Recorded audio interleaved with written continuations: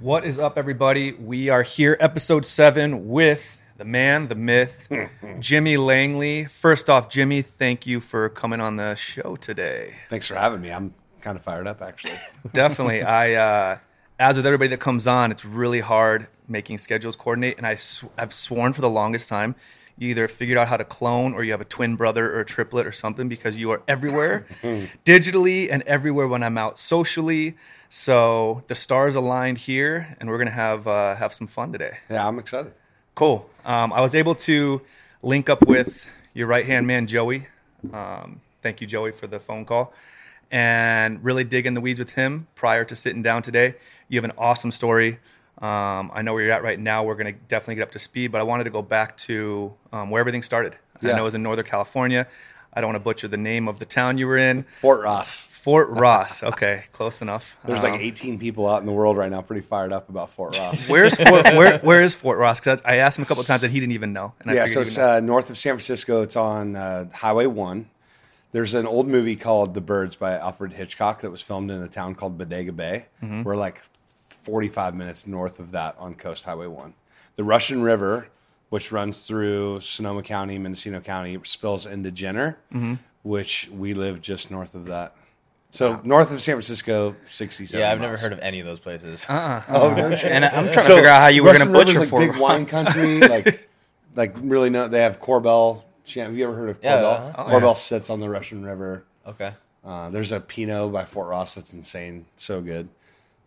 Anyway, So was it in your family? A lot of your family was from that area or grew up in that area? How did you land there? I really don't have. So I ended up there. My biological father was a correctional officer that got a job in Cazadero, and what I think was like a kind of like a white collar prison, and so he was a prison guard, and so we moved up there, and then my parents split when I was around 4. My dad was a horrible person and human, and I was lucky my mom had the courage in the early 80s to fight for her kids and basically get us out of that household and out of that environment and give us a chance at life. And so we went up there for that. But when that happened, my mom wasn't allowed to work, socialize, have friends. Her job was to be at home and be a mom. And he had come from the South, so it was very old school, like male domination. So when she left, it was a big deal. Even her mom and family were against it, like to the point of calling Child Protective Services to have us taken away from her. Way. And because it was a little gnarly too, and my mom still had some growing up to do when that happened because she really didn't have a chance to do any growing up. And but we moved into a trailer that was on what was kind of a junkyard. So people up there would build a vacation home every once in a while. And because it was a big popular spot in the summertime for abalone diving. And when they were done building their home or whatever, they would take the trailer and pay this guy a little bit of money to dump the trailer on this, like on his land up there. And we moved into a trailer that had been there only a few years. So like plywood on the windows and on the vents in the floor, all, aluminum, the trailer. And I lived in that until I graduated from high school. The day that we moved in, raccoons, I hate raccoons to this day. Fucking raccoons. And they're so cute, man. Like, I want to love them. so I just have trauma. But they would crawl through the vents, dude, and like check it out. Like, what's going on? And that shit scares you when you're young. And there's like a creature stirring around in the house, and it's not quiet. Wait, they were in the house? Yeah, they crawl through the vents and like try and steal food and shit. So we ended up boarding it up with plywood on all the vents everywhere, so that shit wouldn't happen. But dude, kind of gnarly, man. Like, Yeah, that is gnarly. It was rough. So She picked up and you guys left at 4, and you lived in the same trailer till I was graduating high 18. school. No That's way. right. Yeah. That's wild. Yeah, a guy named Albert came into my life when I was around 9 or 10. He's my stepdad now, and amazing man. And he's more of like an example of what kindness looks like. We're not gonna like play catch or talk about girls or anything like that, but the dude is the kindest man I've ever met. And like they were all like a little crazy, and to get a little vulnerable. I remember my mom just yelling at him and screaming at him for like no reason. Just she was pissed. She had been through a lot, and I think that she assumed that all men were this one certain way. And I remember her absolutely going fucking nuts on him. Like I think she like fucking broke windows to his car, like type shit. And he just fucking wore it and stood so strong as she was being horrible. And that for me was like, dude, I was like, this guy's ridiculous. Like, cause I'd seen the opposite, right? I'd seen my mom beaten to within an inch of her life, and to see like that guy like just chill was incredible. And it was you're 8 or 9. Yeah, I was like 9. And she's still with him. Yeah, she grew up a lot. My mom's ridiculous, amazing. Wow. She just bought her first house. No way. About a year and a half ago. Nice. And she works for my brother's company and is like just kills it. And she is so tough and resilient. I think back to the mentality for women, and remember this is like 85. So for her to leave, everyone was like, "You're an idiot. Like you are an idiot. What are you gonna do? You've never had a job. You've always been dependent on somebody. What are you gonna do?" And for her, that pressure of everyone telling her that she's stupid, but her knowing what's important and what matters, and it doesn't matter what comes after that. That's all that matters. The rest will figure itself out. Has taught me fucking everything. Totally. That's insane. Did after she made the move, did family turn their back, or were they? We don't have a lot of family. I don't know anyone from my dad's side. I don't know my dad. I haven't seen him or heard from him since I was 4. Wow. And on my mom's side, her mom passed away when I was 10, and then her dad was my grandpa was not in our life after. I mean, he wasn't really involved in our life really. So her siblings weren't all that close, and except for a couple of them. And in fact, they called Child Protective Services to have us taken away from her. Okay. And one of the craziest stories, my brother and I are home alone, where I'm like 6, he's like 11, and we had a Doberman, and this Doberman was like the sweetest dog of all time, but she could get scary if you didn't like really know her. And that dog was beaten badly by my father, who drove a truck that was similar to like a sheriff's truck for the parole. And the sheriff came to like take us into custody, and the Doberman went absolutely ballistic. And so the guy was like, I either have to kill this dog in front of these kids to get them. The sheriff. Yeah. Or I just am not going to do it. So my mom ended up hearing about it. It's a small town. And she ended up getting off work, came to the house, like yelled at the guy like crazy. He ended up leaving, and she's like, they're fine. Someone was coming. And, it was a different time there too. I mean, my brother was working at 11. Like we had our shit together. We were making omelets at 11, dude. Like we were dialed in. It's not like kids these days. You know, totally. we were chilling. Dude, because I have a tough time remembering anything from last month. Yeah. 4 years old. Do you remember a lot of the actual moving out and going to? I remember the trauma, I hate banana chips to this day. I'm getting fucking pretty real here. You said you hate banana chips? I hate banana chips because my brother will laugh when he sees this shit. He's like, you're such an idiot. So we really didn't have food, and so we're eating banana chips. And my dad was out somewhere fucking around. My mom was pissed, and she she leaves to go chase him down. So we're like kind of freaking out. Like we're young, dude, and we're alone, and we're kind of scared, and we're in the fucking woods, and the truck comes raging into the house, and we're like, dude, this is heavy. So the truck comes raging into the house, and my brother and I are kind of like on edge, and my dad pulls my mom from the truck by her feet, and she's fucking knocked out.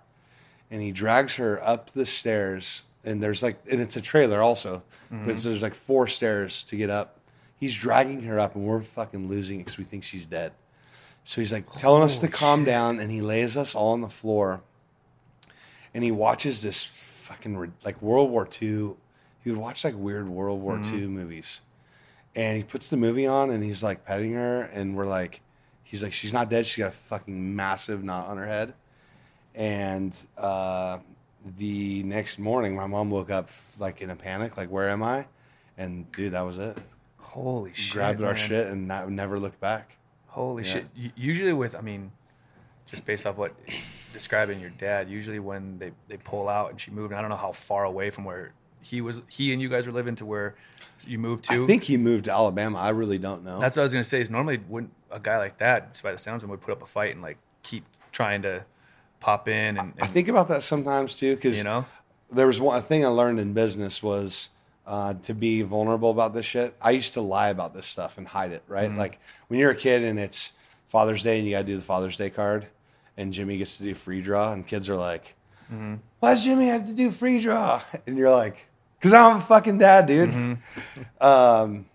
You would like lie about that shit. So like father-son game, you know, at high school, yeah. I'd like borrow, like my mom's working, you know, I'd like borrow like my friend's dad or her, or sometimes the mom. And like, do you want to pretend you're my dad in the thing so I have someone to walk out with or whatever? Fuck. I did that. And I would lie about like what's going on. So like, or if you're in a conversation and you're like, oh man, my dad's so funny. Like we were out at the game last week, hanging out and doing some stuff. They're like, are you close with your dad? I used to go, yeah, fuck yeah. Just to avoid being like, I don't know my dad. And then it being a conversation. And a really good business coach of mine was like, cut that shit out because you're not being authentic to who you are. And you're building bullshit around you. You're never going to really be real and just be honest about it. When someone says, are you close with your dad? You can keep it simple. Say, no, not really. Not at all. Yeah. Someone told me that was a big change for me. I forget how they quoted, but they said something about lying's too hard. You have to remember too many stories. No shit. And I'm like, yeah, it's the truth. And when you just keep doing it and doing it, you're like, fuck, I don't remember what story I'm in anymore. But I feel like now you're a dad now. Do you have two daughters? I have 2 daughters. Do you think, because I feel like there's one of two directions you could take when you watch either like parents who are a shitty marriage or a shitty dad, all that is you can take that and it becomes you, or you can take that and be like, I'm never gonna fucking do that and learn. And I think it's obviously 2 separate roads. Does that kind of play into how you like parent? For sure. Oh my God, like crazy. And the big thing is what is unfortunate. And I'll do my organic plug on Big Brothers Big Sisters, which I'm involved with. Oh, we were going to talk about it. But for real, like when you think about when parents have a bad dad and they grow up and then they're a bad dad, the issue is they've never been taught how to be a good dad and what that looks like and how that feels. I'm really lucky that I got shown like what stability, you know, looks like. I mean, it was a little unstable, but it was pretty fucking good. I mean, dude, we got along great. We didn't really do Christmas, no presents or anything, but there was love. I mean, my whole family, we worked on Christmas, dude. Like I work every Thanksgiving, every Christmas, every New Year's, we're fucking working because that's where you make the money. And so when you're poor, like you love those shifts. Like, but when you're like, you like fight to have those off, so you have these like things. We were just a little different, but the love was there. And man, like when you think about this is things I don't want to be like, and this is things I want to be exactly like, those things manifest in our hearts when we're young, and they become our why. And we don't think about it, right? We're too wrapped up in I want that nice car and I want these things. We don't think about where we want to be and why we want to be there. And once you know where you want to go and why, fuck, dude, it's kind of simple. Because to me, success is just doing what allows you to be who you are naturally, right? Absolutely, yeah, I agree. So you started. I know you're talking about working, and a lot of the working comes from like a kid. You started working pretty young. Really young. Yeah. And not like glamorous jobs. No. So probably my first job that I really remember being legit work was cleaning hotel rooms with my mom. And it was basically just like, I used to walk around like 10 with the keys on my hip and everyone would laugh like, you know, there's the foreman. But dude, I legit had to work, bro. Like I had to clean toilets and, make beds and do the laundry and fold towels. And, you know, so it was, I hated that job. That job for me just made me feel, I don't know, icky for some reason. I really preferred, probably because I was a boy, I preferred being like out in the field. And so the next jobs that I got to do after that, I started doing more of were like landscaping and like logging stuff. So up there on the coast, a lot of opportunities. Like if they're going to clear trees for a vacation home, we would get to go up. They would just hire the locals to go and do it. And we would go up there. And my job at a very young age was to take the little husky and chainsaw the leaves off, like the branches, the big ones, right? Because you're talking about 100-foot trees in some cases, Yeah. right? So massive. So my job would be the smaller ones at the tip of the tree, and then I would have to drag all of that to a brush pile, and then so that they could do a burn, controlled burn up there. Fuck. And so that doing was it like at- a you're doing it legit at job. 10? Yeah, I could weld a chainsaw at 10 years old. I could drive a tractor. I started driving the little tractors around when I was like 12. I drove around 60 miles one night when I was 12 or On a 13 tractor? years old in a car. Went with a dude. He got hammered drunk, and I just drove home. I was like, fuck it, I'll drive home. 60 miles. I dropped the dude off at the bar. He wanted to go to the bar still, another bar. I drop him off at the bar. I come home. I pull up. I walk in. I'm like, fuck, this could be bad. So I walk in, just chill. Like, what's up, Mom? I go straight to my room. My mom's like, where the fuck's Richard at? Like, comes outside. She's like, hey, where's Richard at? I'm like, oh, I dropped him off at the bar. She's like, how'd you get home? And I'm like, I drove. And she's like, you're fucking kidding me, right? She got in her car, went down there, and fucking slapped the shit out of this guy, dude. Like, Oh, my mom God. was gnarly, man. Like, scary shit, dude. Different times, though. Different times, man. Yeah, dude. That's wild. So I did that. My brother taught me about restaurants when I was around 13, which was better because it was easier labor, right? Mm-hmm. So you'd make $4.25 or $5 an hour cutting, doing the logging bullshit, splitting wood on the wood splitter, fucking for hours and stacking cords. To go wash dishes to make $4.25 an hour Yeah. plus tips was fucking golden goose, dude. Like so money, and I loved it. And so I started doing that when I was very young, and I think like all those things. And I tell a story like working in the kitchen. My brother just made a post on his restaurant company about it. When I'm like 14, this cook, everyone drinks too much, right? There's probably a little meth. I don't think I knew what meth was at that time, but probably a little meth going on up there. Definitely too much alcohol. Like raging Yeah. alcoholics was a major issue. And I remember this one guy just hammered drunk, wrecks his car on the way to work, and it was raining. And so I come into work. I'm 13. I'm in 8th grade, and I come into work. He's not there. And the owner comes in freaking out like, hey, there's a motorcycle group that was coming up the coast and it's raining. And so they're all going to stay in the hotel here. And the hotel was kind of nice. It's called the Timber Cove Inn. It had, I couldn't even tell you, probably like 60 rooms. And this group came up and they filled up like most of the rooms. Mm-hmm.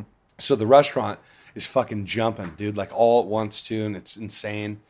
And they're like, the guy's like, what the fuck do? We don't have anyone. So they try calling another cook from the deal. My brother's already in another place, and they get a guy to come over, but he's not a cook. Like he's like another dishwasher from another spot. So the guy who wrecked his truck ends up showing up, but his leg is broken and he can't move.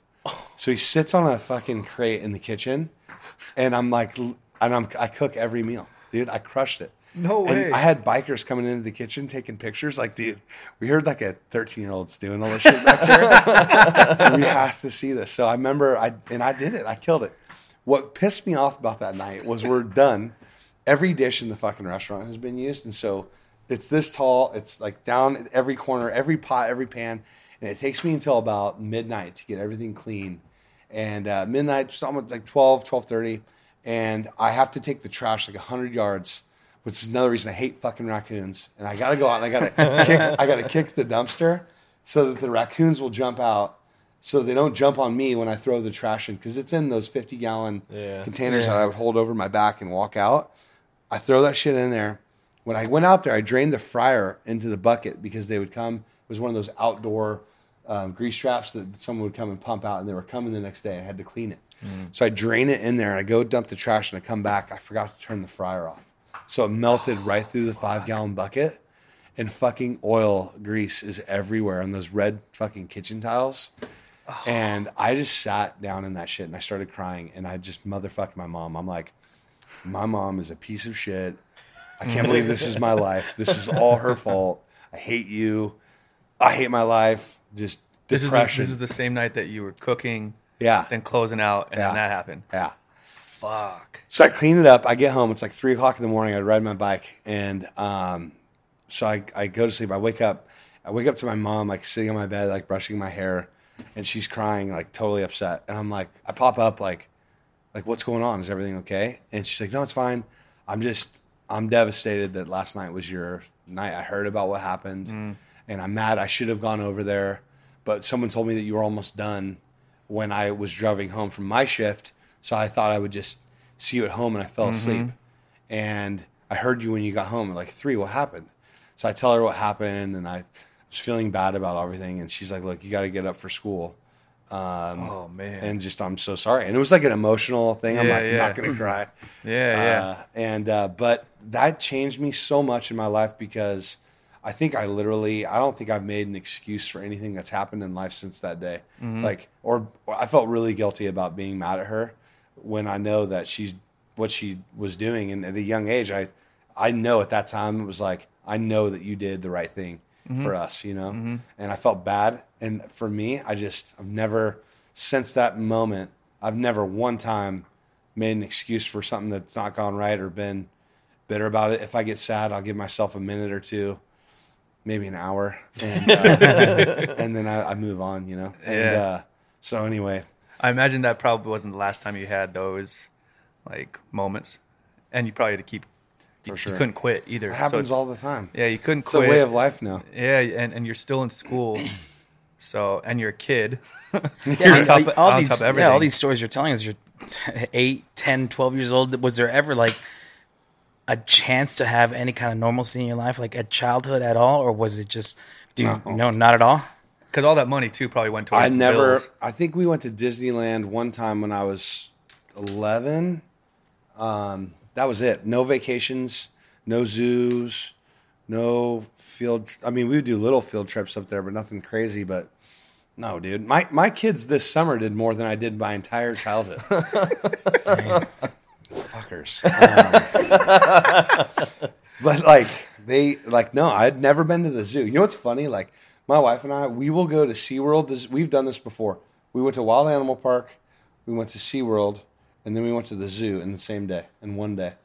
Just because we could. And we're that like, sounds rad. And our kids had a fucking blast, dude. Yeah. And we do this day where we do like choose your adventure. And we built this like little board on the twister spinner. And you spin, and whatever it lands on, like that's what we're going to go and do for the day, which is so fun. Dude, that did not exist. I had to go to work. I played sports. I played basketball and baseball. And then I worked full time. I would go to school. So I lived so far away. I would wake up at 5 a.m. and then you had to catch the car by 5:30. The car would drive you south to Jenner, where they would have a bus parked in a shed.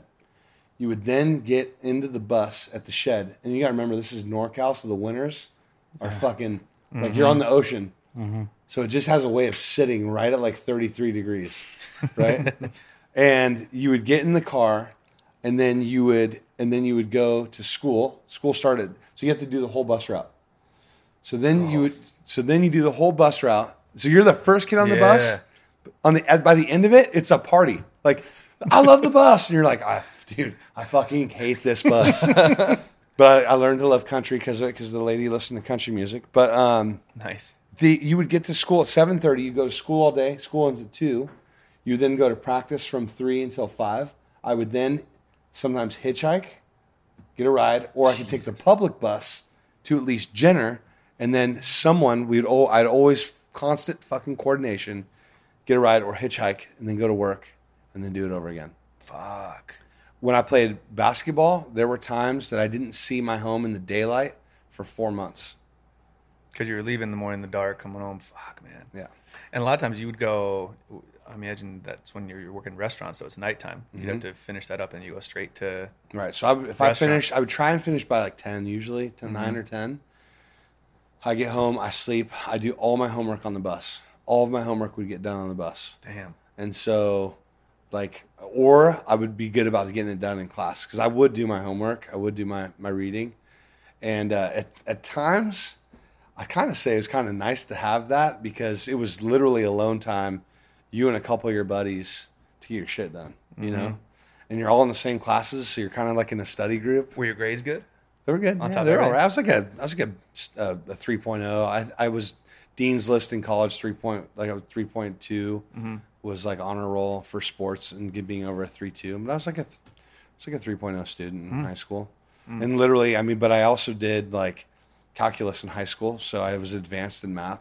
Damn. But That's I crazy. really I didn't try really, I would say. I just did what I had to do, and that would be about it. If there was extra credit, I ain't doing it. I already got enough extra credit over in my own life, dude.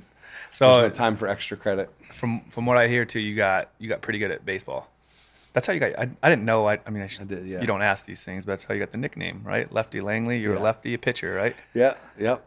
So I mean, I did have an amazing career in baseball. I was lucky to have an older brother. I played catch with him every day. It sucks when you're 8 and he's 13, but it made me tough, dude. Like, so when I was like I was a freak, dude. I mean, I think I was 6'2" at like size 13 shoe, 6 foot at 13 years old.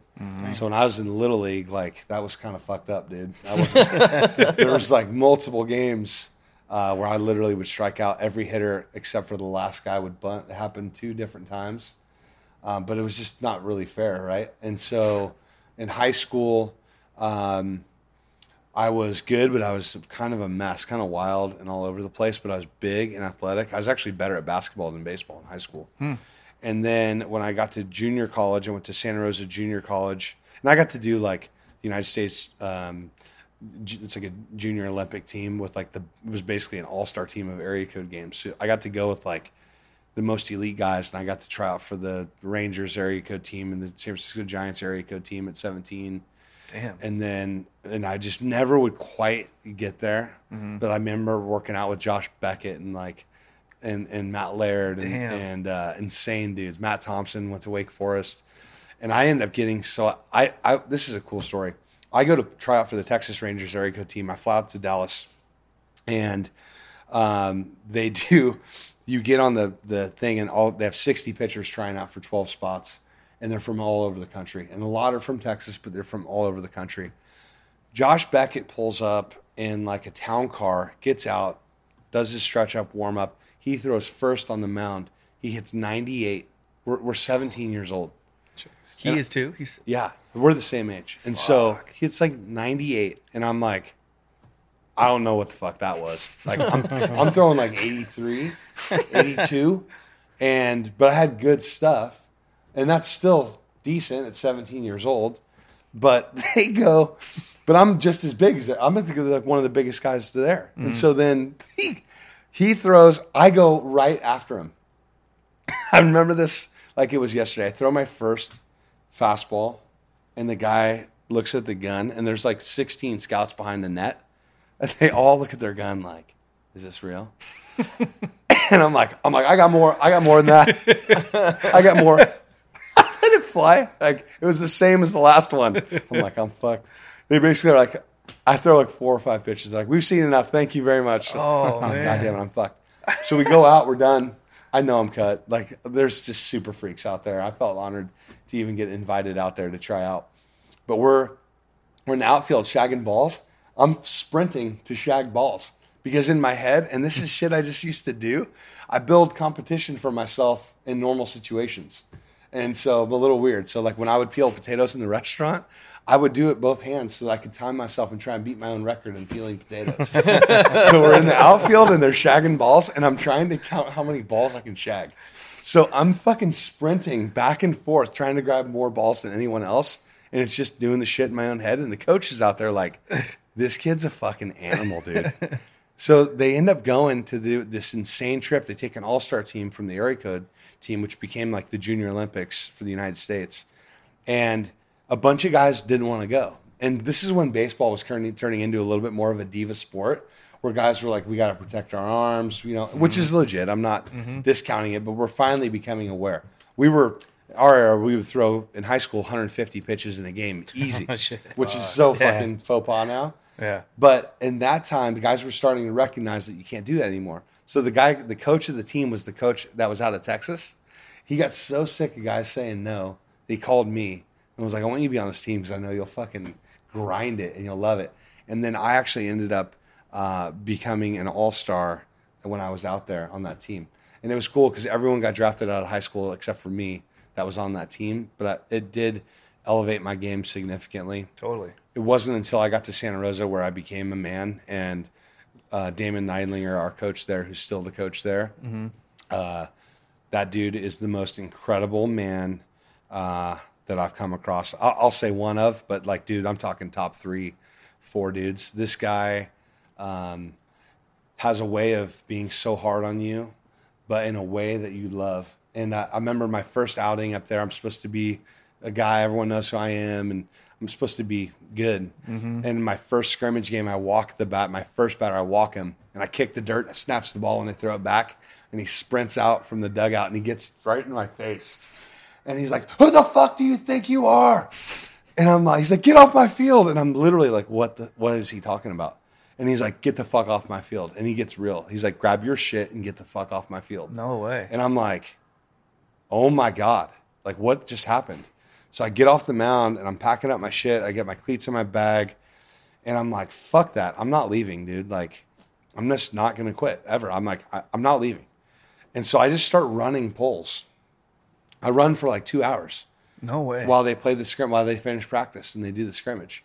So the game's done. We do the field work. I jump in. I help do field work. And I just act like nothing happened. I'm like, let's see what he says, you know? So he doesn't say shit to me and he leaves. So I come back the next day and we're stretching and he shows up and I'm fucking like shaking, dude. Like, I'm so afraid of this guy.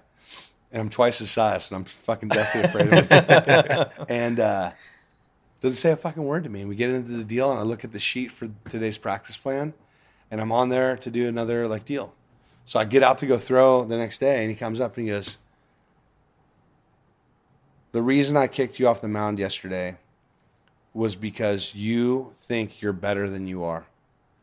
But you really don't believe it. So when I see a guy like snatch his glove and kick the dirt, you think you're so good you can't walk, guys? Like, you're so good you can't make a mistake and fail?" He's like, "That's not how we play baseball here. We do not fear failure here. And until you can truly not fear failure, and you'll know in your mind and in your heart, like we'll know when you don't fear failing, then you'll be ready. Then you'll be ready to advance to the next level." And there are little things like that was constant, dude. Like just little things that he would do that were gnarly as fuck. And that was first scrimmage, that was like one of the biggest life lessons you'll ever have. Totally. That lives with me in my heart today and has everything to do with all the shit that I do. That came from the first day of baseball at Santa Rosa Junior College. How long were you there? I was there 3 years. I redshirted my first year because I was not good enough. I was average my second year, and then my third year, I was plagued with like injuries in the fall. So going into the season, the coach was like, "Look, I don't know where you're at in the team. You're our team captain, and but I don't know where you sit." And I was the type of guy, and this is another thing that's helped in business. I was the type of guy, I've been there for a long time. And so I demanded excellence out of guys. So if we were stretching and you guys were dicking off, I would be like, "Hey, let's go. We're stretching right now. We're not fucking around." And if we were doing our workouts and it was behind the scenes and no one was watching and you were dogging it, I'd be like, I would get in your face. I'd be like, "Fuck you. I'm not handing the ball to you in the 9th fucking inning when you're going to close it out because you're a fucking pussy. You can't even do your workouts." That's how I was. And guys respected me. And I would go to them later. I'd be like, "Look, man, you can't look at the guy next to you and go, okay, I just got to go that hard. You have to, in your mind, push yourself inside here. And you can't worry about what anyone else does. It's in your own head. Your mind is everything." And so I would take freshmen that would like try and dog it. They thought it was like cool. Because no third year guy you would ever have to say that to, but the freshmen every time. But you'd have to train them our way of life. And that's not even coach. That is leadership, right? Yeah. And so for me, that taught me leadership like crazy, because as we would go through things and I would train guys like, "Hey, here's a little trick for your pickoff move that I learned from another dude that's really given me success. Here's something I did with my breaking ball that you might like." And I would train guys to take my job. And I would tell guys, my job is to train you to be better than me. Good fucking luck, though. And even though I got into that season, they didn't know where I was going to be. The first tournament of the year, it's our last game. I haven't thrown yet. And I'm like, fuck, dude. Like, and I felt healthy at that time. My fastball wasn't back up yet, but I could throw, and I knew my velocity was gaining back through working out and strength. And so they put me in the game. I give up 7 singles in a row, all ground ball singles in a row. And I give up like 5 runs. I don't record an out, and they're all earned. So my ERA is infinite. Damn. And so we get done with the weekend, and we go to practice the next day, and we do the pitchers meeting, and we were horrible. We were 0-4 in the kickoff tournament, and we're supposed to be the best team in the state of California that year. Like we're in the top 5 preseason rank. And so they go, okay, who thinks they threw well this weekend? And I raised my hand, and coach goes, and there's another guy too, Ron Myers, who's fucking incredible. Ron Myers kind of shakes his head, and he goes, I just have to hear how a guy who has an infinite ERA thinks he pitched well this weekend. Go ahead. Go ahead, Langley. And so I go, well, coach said that pitching is all about doing what you can do and what you're supposed to do. It's about throwing the pitch you're supposed to throw at the spot you're supposed to throw it when you're told to throw it. And that's it. And if you break it down to that simplicity, I actually didn't miss a single spot. Look at my spot chart from the game. I didn't miss one fucking spot that was called, the pitch that was called. So we track everything, and we're very detailed in our program. Yeah. So what pitch was called and where it was corresponds to where you threw it. And you get a ranking after that. You get like a variance report, and which we use in our restaurants today. And you see your efficiency rating. My efficiency rating was 100%. So I'm like, every hit I gave up was not hard hit. It was literally, I'm telling you, it's weird, but like all fucking ground ball singles, I did my job. I'm a ground ball pitcher. I got my ground balls. They just got through today. They won't tomorrow. And he was like, you still got to get a fucking out. And so I was like, all right, I said my piece. The next week, we went in, and it just clicked for me. The next week, I threw like a complete game shutout against one of the top teams in the country. And from there, I had just an insane season. I shut out Fresno City in the Super Regionals, and it was just it finally came together. And there was literally a time, like, I just remember having like bases loaded in the 8th inning on a 1-0 ball game, and fucking just going for it. Just like literally, I don't care about walking this dude in, like being 3-0 and fucking still fighting. And I remember after that like game, coach coming to me and being like, that is what it feels like to not fear failure. That's right. And being like, yeah, I didn't. That was third year? I didn't give a fuck. You were third year then? Yeah. So I ended up getting a full ride scholarship to pitch at a bunch of schools. I was very concerned about debt at that time, being so poor. And I knew that I was going to get a big chunk from financial aid because I had good grades. And literally, I think my mom's best year of income when I was a kid was $16,000 in a year. Damn. And I actually made more money than my mom did when I was in college, waiting tables at John Ash while I was playing baseball. And so I ended up taking a full ride. I had a couple full ride offers, Hilo, Hawaii, and Drexel University, and a bunch of like, kind of partial scholarships to great schools all over the country. And I ended up choosing Drexel University in Philly for 3 reasons. One, they stroked my ego, which was like great for me at the time, right? Like I was like, yeah, they're telling me I'm the guy. I'm the man. You're going to be our Friday Night Lights, dude. You're a fucking man. So I like needed that at the time, unfortunately. And then they had a great academic program. They were rated like top 10 business schools. So I kind of thought that would be kind of cool to go to a private school like that. And then obviously the money part, I got a full ride to go pitch. I just had to pay for. Well, you learn about full ride. They don't technically pay for your food on a full ride, which was news to me.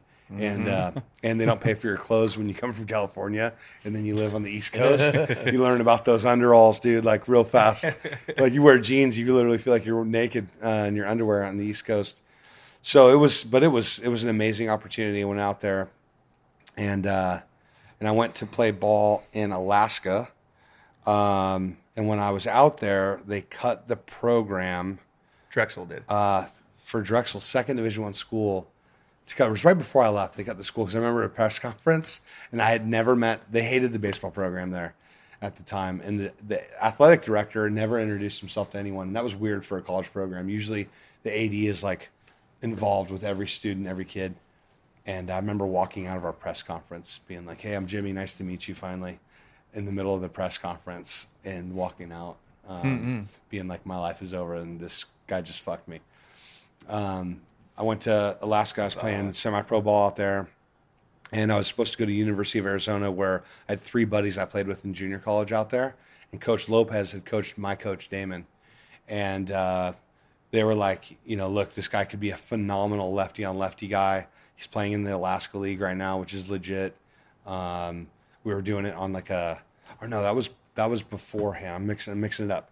So we're in, and anyway, we're playing ball, and I'm playing with studs in Point Loma, and I'm literally I'm going to U of A, and I get the call that I can't go there because I'm ineligible. I'll be a junior academically and a senior athletically. And so I'm like, oh, fuck. I'm like, my life's over. So I go to play. I'm going to sign a contract to play professionally in the Frontier League, and Tom Browning was going to be my coach. And so I signed my contract, and I go to fax it. That's how old I am. I go to fax the contract, and the fax machine's broken. And I'm like telling the guy, I'll call you the next day. I get a phone call from Point Loma Nazarene in San Diego, and they're like, hey, we want you to come play for us in Point Loma. We understand that it's August 3rd, but our number 1 recruit just signed his professional contract on the deadline for July 31st. And we have like a 75% scholarship for you to come and pitch at Point Loma Nazarene. And I'm like, what the fuck is Point Loma Nazarene? So I get off the bus, and I'm like, where am I going to go? And I'm like, what the fuck is Point Loma, and what is NAIA? And the guys are like, dude, Point Loma's legit, like actually a very good baseball program. And these were friends of mine that were playing at USC in Texas and Arizona, and like really legit schools going, this is a legit school. So I call my mom, and I'm like, hey, I have an opportunity to finish school. I'm torn. Do I sign this pro contract? Do I go and play it and finish college? And my mom goes, look, you've been your own man forever. Do what you want to do. But you would be the only person in your family, mom's or dad's side, to graduate from college. And I was like, wow, really? Okay. That kind of stuck with me. Yeah. And so that's why I have my college ring on. That's rad. Because I just am so proud of being that's what originally where you got to San Diego. Yeah. And that's how I got to Point Loma Nazarene. I got to Point Loma. I didn't know Nazarene meant Christian University. So I got there, no shirt, long hair, beard, and coach pulls me into the office, and he's like, yeah, we're going to need you to sign this covenant. And I'm like, what's a covenant? And I read the covenant, and earmuffs for my kids out there. I'm like, Coach, I think I've done everything on this list that in the last month. And Coach is like, look, this is a new opportunity for you. Mm-hmm. Like, this is going to change your life. Like, trust me on this. And honestly, at that time, I probably needed to settle down a little bit. We were having some fun playing ball. Mm-hmm. It was crazy, wild times. And so I was like, you know what, maybe this would be a good thing. So, man, Point Loma, I started going to church like 3 days a week, which was more than I'd gone in my entire life, I think. And it was just an interesting transition in life for me. I would say like the biggest thing I read the Old Testament, I read the New Testament, and I'm like really glad that I had done that. I'm not necessarily Point Loma's poster child but that school changed my life, and that's why I'm so involved with that university today and going afterwards. And after that, I had a chance to play professional baseball. Point Loma was incredible. I said the biggest lesson was I learned that you're only as good as the people who are around you. When I went to Drexel, the Division I school, it wasn't quite the caliber that Point Loma Nazarene was, and so you realize you're not that good when you don't have that crazy catcher that can drop 500-foot bomb and throw a 1-8 pop, or you know what I mean, like the shortstop that can do the backhand across the diamond throw on one leg, like you know what I mean, like you just all those little things you start realizing, God, I'm only really as good as the guys that are around me, and that helped me in business today too. That was another lesson that was huge. And I had my opportunity to play professionally, and I knew that I was done. I was just plagued with injuries, and I just knew it was time to move on with my life, and I wanted more than what baseball was going to offer. I changed so much, man. I remember being a kid, and my mom got me a wallet. This was like the only Christmas present I got my whole life as a kid. And I really wanted it. And it was a gift that my mom was like, this seems feasible to get, and reasonable, ask. And so she gets me a wallet. It was like a maroon cloth wallet. And I told her, I like looked her in the eyes and I'm like, I will wear this wallet until the day I fucking die. And it doesn't matter how rich and famous I'm going to be and how great of a baseball player I'm going to be, I'm going to wear this wallet. I go to Point Loma, and of all places, my wallet gets stolen at Point Loma Nazareth when I'm playing baseball in the locker. So this last Christmas, my brother gives me this wallet for Christmas, and it's a fucking cloth wallet. And I had like the legit like wallet my wife got me. Yeah. So my brother got me this wallet for Christmas last year, and he goes, "Look, I got you this wallet to remind you where you came from, but also to remember like where you're going, you know." And fucking like the dumbest gift ever. I haven't seen Everyone's a wallet crying. like that I'm in like, a while. I love you, Fred. It's got the fucking deal for the change in here. It's got the dude. everything. Come on, bro. And it's cool because I'm a member at Santa Luz, and there's some heavy hitters in that country club. And whenever we pull out to go and play something, I'm always like, let me get my dollars, guys, for the poker game. I get crushed, man. These guys crush me on that damn thing. But it's cool and it's fun, and I'm so lucky to have gone through those things to help me get where I'm at today. Yeah, I feel like sports there's so many translations that come into business. And you said something that I feel like is a big one for me, and I guess it's in form of a question, like how you identify this or how do you even get it. Is when you were saying you were trying to, or you teach the guys underneath you. You know, you teach the tricks of the trade. You taught them work ethic, all that, because you were teaching them to replace you. And that's a really hard concept for people to wrap their head around, especially then you get into the workplace. It's really hard. Because they're like, fuck, why would I teach this guy to replace me? Because then if he gets good or better than me, then I'm replaced. But I feel like you have to have both the quality to do that, and you have to have the quality to be thinking, well, I want to be replaced because I want to go here.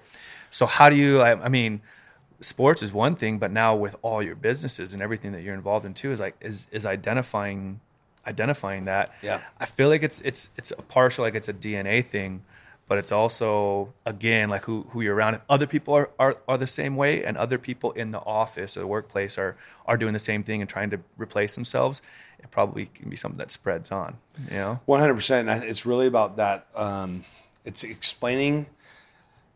The guy at the top has to explain his whiteboard. And so often the guy at the top is a whiteboard thinker. Mm-hmm. So the guy at the top is the guy who's coming in. He's drawing all these visions that he has on that board, right? You can't have everyone be the whiteboard person. Mm-hmm. So you have to make sure that in your org chart and how the flow goes is that there's structure to the whiteboard. Mm-hmm. And as long as you can make sure that you build structure from the whiteboard, there should be a path that grows out as the pyramid expands, right? And everyone that is in the infancy of that company should be climbing higher and higher as the pyramid grows larger and larger and larger. And Joey's like the perfect example, right? Like Joey, it's so hard. It was so hard for Joey to understand, train people to replace you. Mm-hmm. And I watched this show, Yellowstone, and it's with like Kevin Costner, and he's like, it's like the fucking mob for Montana or something. But there's something that happened in that show. It's so ridiculous. But the guy is the dad, and he's got his kids, and he's trying to train them to take over, and he thinks he has cancer and is going to die. And so the son that's like running the farm, he comes to the deal, and he's like, hey, you should have been at the nonprofit dinner last night. And the son's like, fuck you. I've got to run the farm and work here and be here. And the Kevin Costner, the actor, he gets pissed off, and he's like, stop fucking working the farm and run the farm. And I literally like clipped that, sent it to Joey, and I'm like, dude, that is me talking to you right now. Like, stop working the fucking farm, right? And start running it. And that's so weird, but that clicked for him because it's like he needs to be building now. We're growing now. And it's so hard. It was so hard for him to wrap his head around. Fuck, I have to train people to take over, or I can't or we can't grow. It took a little while for him to get that because it's weird. But you got to have someone. a weird And mentality. I know you're a really good communicator and really good, obviously, leadership. You got to have someone above you who like there's a high level of trust that the person above me isn't just bullshitting and isn't just saying, "Hey, putting this in my ear to be like, now I just made you replaceable. So if I want to, I can take a guy under you and just quick move you out." There's got to be a level of trust, Yeah. which you earn, and it's also probably in visual them watching you. Like, I don't know, Jim, what he's telling me is fucking spot on, and that's where it's going, which is a combination. Well, you have to have you have to have the trust. But you know what? I talk to people all the time. They'll go and share like a deal, and they're like, "Oh, I think I'm going to go and do this on this."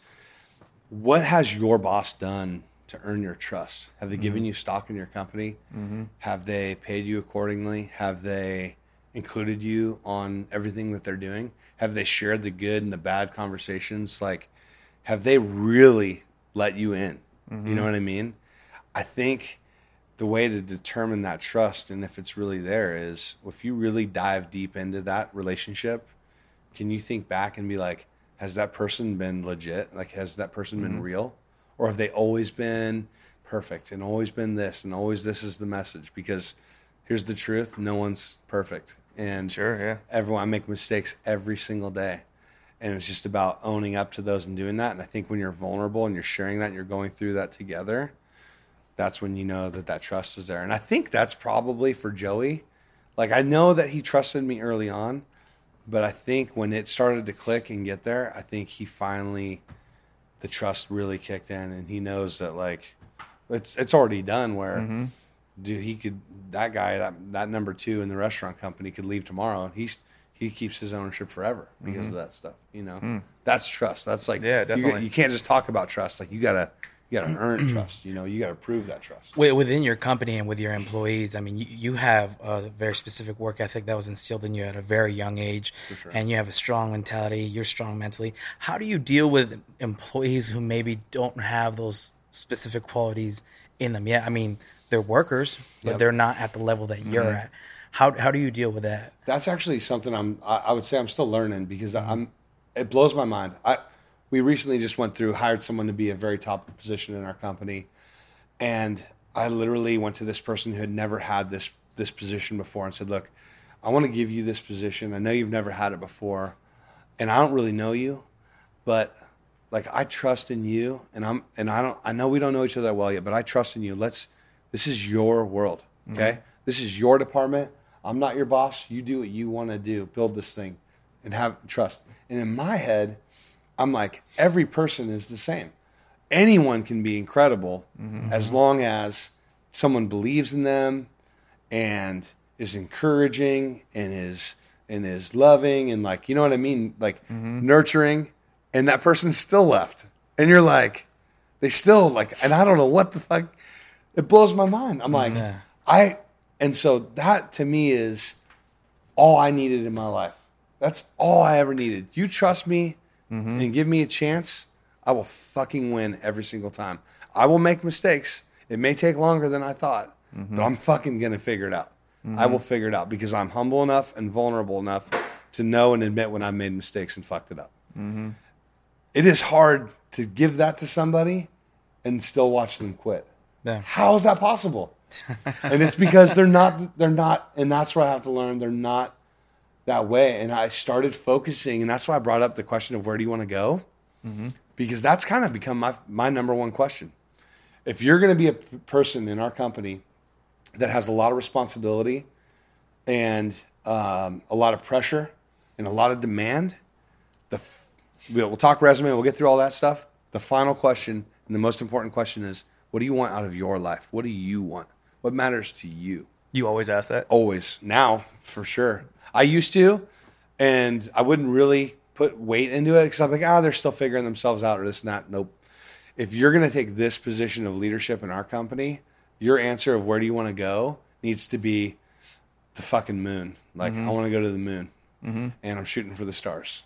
And I want to win this award. I want this. I want someone to be audacious. And then now I feel like, okay, now I have someone that if I give them trust and opportunity and encouragement, that they're ready and not afraid of success, because it's insane, but it's a real thing.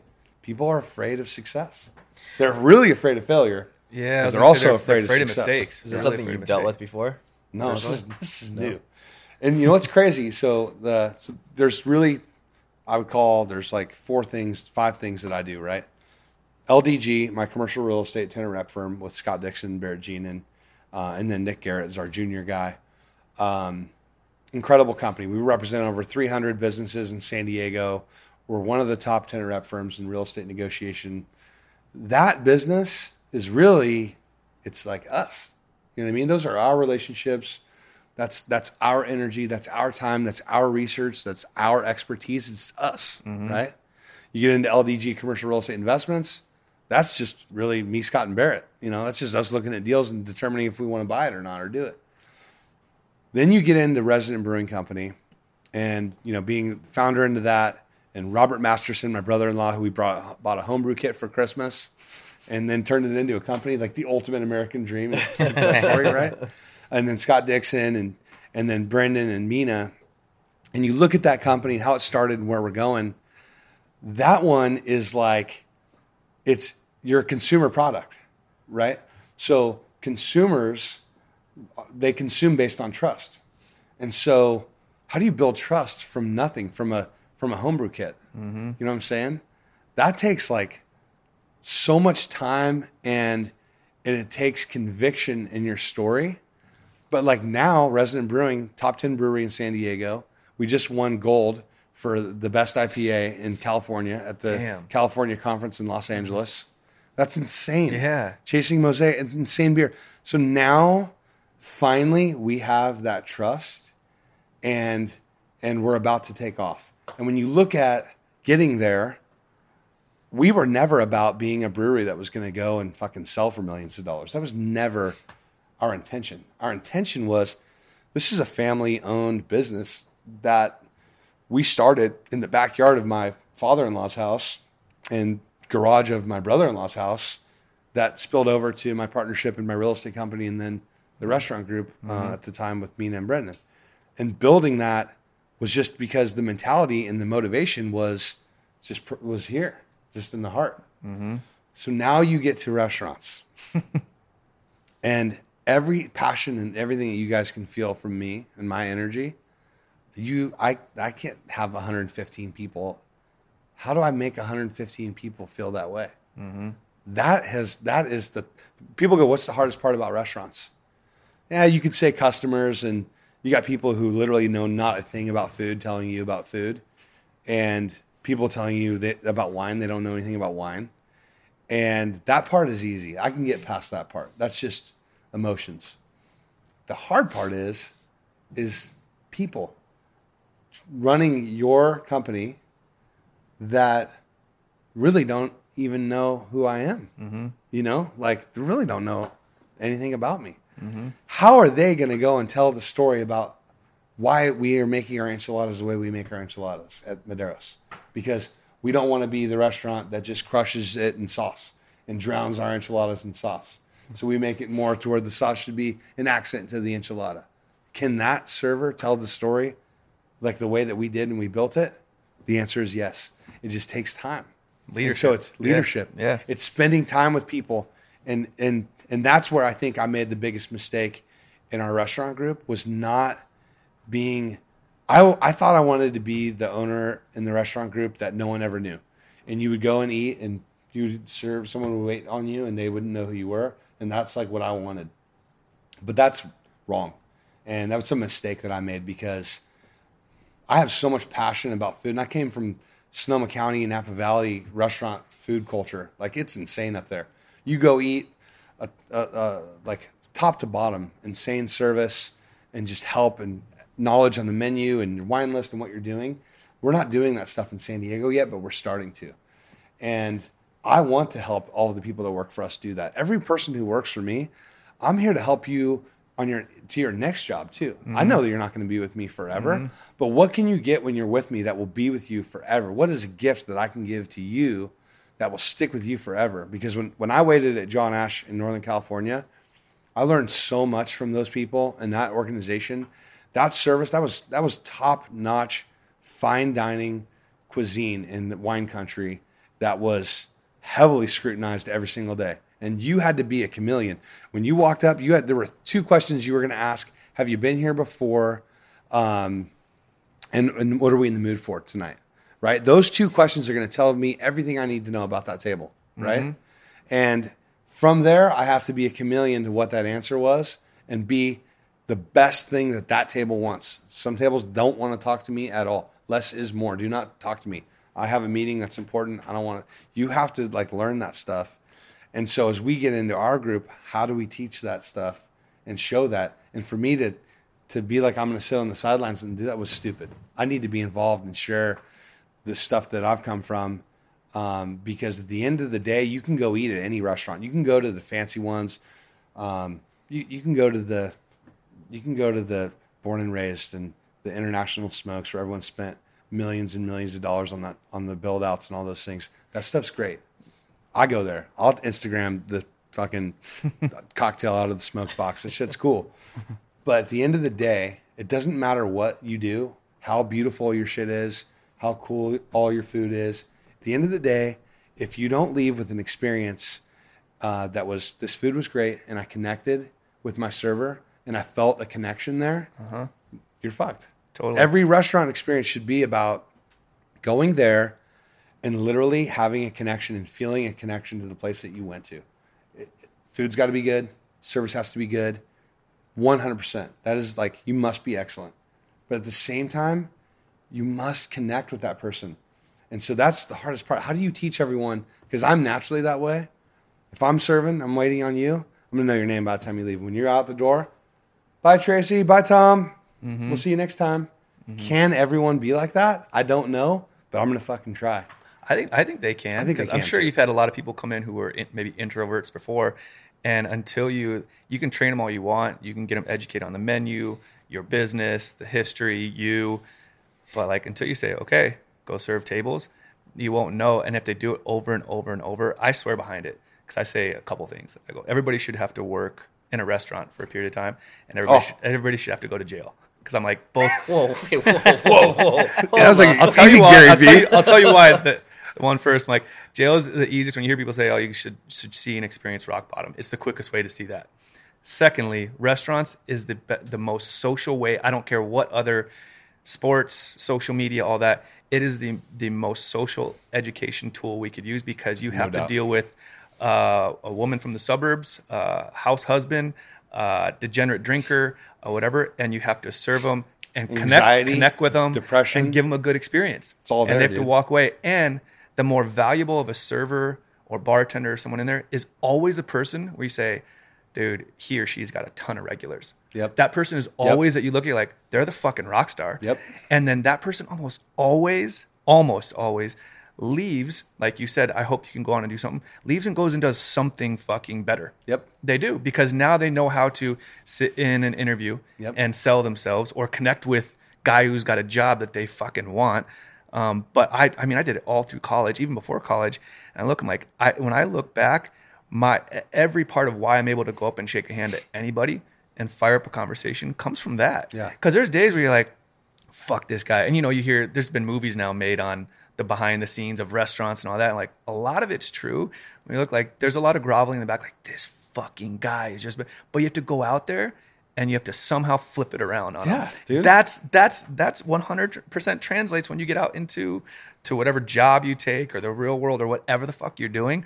Like it all falls back, and not to get like too hung up on working in a restaurant, but I think everybody should be shoved into that. And it's funny, I couldn't agree with you more. We had Jeff on here who owns Everbowl, and love that guy. And I wanted to backtrack because you said about you got a home brewing kit, and it's funny how people don't see where these big brands or like a Resident Brewing starts. It can be as simple as something like that. And he sat in here and said, me and my wife were in the kitchen just fucking around with acai. And for several batches, because we laughed, all our friends who are survey groups were like, this is terrible. He's like, even my wife would be like, dude, this is terrible. And he's a month out from opening his first shop. Yeah. So I look like everybody thinks like, oh, I have to be fucking polished and perfect. I'm like, no, you don't. No, you don't. You just have to try. And you have to get started. Yeah. You have to get started and be like, okay, I'm committed. Take the first step. Yeah. And if you get out and you open doors and now people outside your survey group are like, dude, this sucks. you're gonna have those no matter what. No You matter can what. you can have the best product, and you'll still have people say, "Jimmy, your beer fucking sucks." But you're also gonna have the people that grow and grow and grow. Like, dude, this beer is fucking incredible, and now you right. won an award. Yep. You know, it's just we like to tune into all the people who are the naysayers and the fucking Yelpers and all that, and tune out all the people that Because are it like, strikes our emotional chord more, and it makes it more prevalent in our mind, right? It hurts, and so that sticks to us a little bit more. And that energy negative energy is so fucking powerful. It can just absolutely, it's toxic. It can spread and crush dreams and ambition, and it sucks, and it's out there. That's why I fucking hate Yelp, and it is insane how people can hide behind. I can't imagine going to like some dude's brand new business and being like, I hate to comment, and I love this because I hate to comment on someone who's been open a day, but fuck you guys and everything that you stand for. I just can't imagine like doing that to somebody and all that you go through to open it up and get this thing going. And maybe you didn't like it, you know, maybe come back in a month or so. Maybe we haven't quite figured it out. And if you didn't like it, you know, there's another way to let us know and help you out. But why like shout from the rooftops? I just don't fucking get it. Like I literally, I'm like, can someone make a fucking Yelp page that's for positive things only? Yelp is for positive too. It's I just mean, it's never used. That's for the it. only way I use Yelp's it. used I only for it. use Yelp to praise people, Yeah. and I've told you before. I go out of my way to only go to like locally owned mom and pop restaurants and stuff like that because I feel it's important for the community, and I feel the service and the product that you're buying is always going to be better than if you go, you know, like coffee. I love going to small coffee shops as opposed to the Starbucks. I feel the experience and the product is always going to be better. And if I can go on Yelp and give praise, I'll do it because it's only going to keep getting better. Yeah. Dude, And it's you're doing it and it's spreading fun. the That's word. true. It's a tough one. But you It's- have to cater to it. Now do? you know. Yeah, if I I have mean, a terrible I- experience, I just don't go. Sometimes I can't sleep. I literally just sit there and all I do is just read. I kinda wanna- it's Scrolling like back. bad tweets, you know? And you're like, whoever owns this restaurant should drive off a cliff and never come back. Like, read mean tweets on Yelp. I do love the platform of sharing. I hate the negativity, and it's just, you know, it's a part of life though, and it's okay. It's hard to stomach when you work so hard to do something, and sometimes they're right. Sometimes you read it and you're like, dude, you know what? This person's right, and they make really good points. But sometimes people are like, oh, I went by that place and it looked empty. Fuck that place, 1 star. And you're like, really, dude? Yeah. Like you didn't even go in the restaurant. It just looked stupid in your opinion. So 1 star. Yeah. That's insane that's out there, dude. I feel like for the negative feedback too, and I just had this happen a couple weeks ago, is there's a way to voice it and let them know, and they can productively fix the problem without publicly people seeing it. And I just had it happen. I rarely ever have bad service enough that I get to this point. And I didn't even get a chance to get service, but I went to a recommended Mexican restaurant in North Park. Recommended months ago. I'm like, I gotta go. Me and a friend went over there. And I walk in, sit down in the back, really cool place. So excited. I rarely ever go to North Park. Went there just for this, to try this Mexican place. And the guy serving the back patio comes up and he's like, hey, how you guys doing? He's like, can I get your IDs? I'm like, yeah, sure, here. And my ID's expired. And I didn't bring my passport of all places. I haven't been asked for an ID in a while. And it was the sharpest, like he looked, and like most people at that level, they just look to make sure the date. And he actually saw the expiry. He's like, I can't serve you, you guys got to go. Like, I don't remember the exact verbatim, but it was enough. I'm like, I think the guy's fucking with me.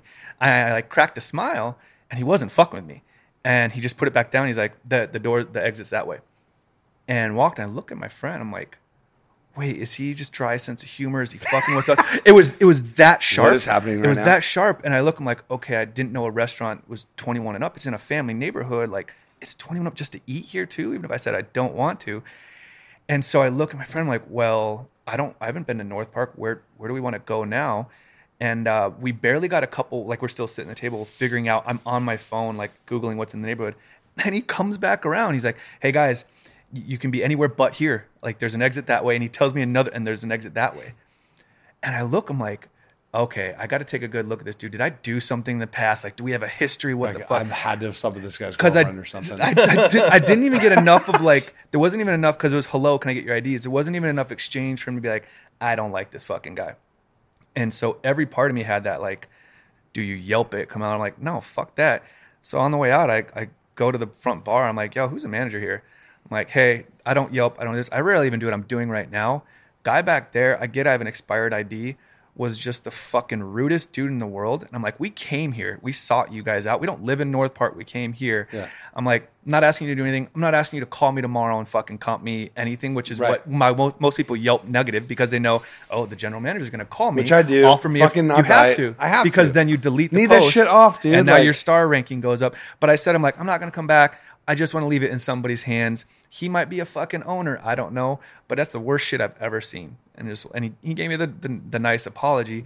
But I look, I'm like, I couldn't imagine now going home and berating fucking publicly. Because now, like, you're gonna affect the entire company Yeah. because of that one dude. Yeah. Like, that's what I hate too. Is you're gonna have, we're gonna hire people who are fucking not good and should not be in restaurants, and we're gonna make the mistake from time to time.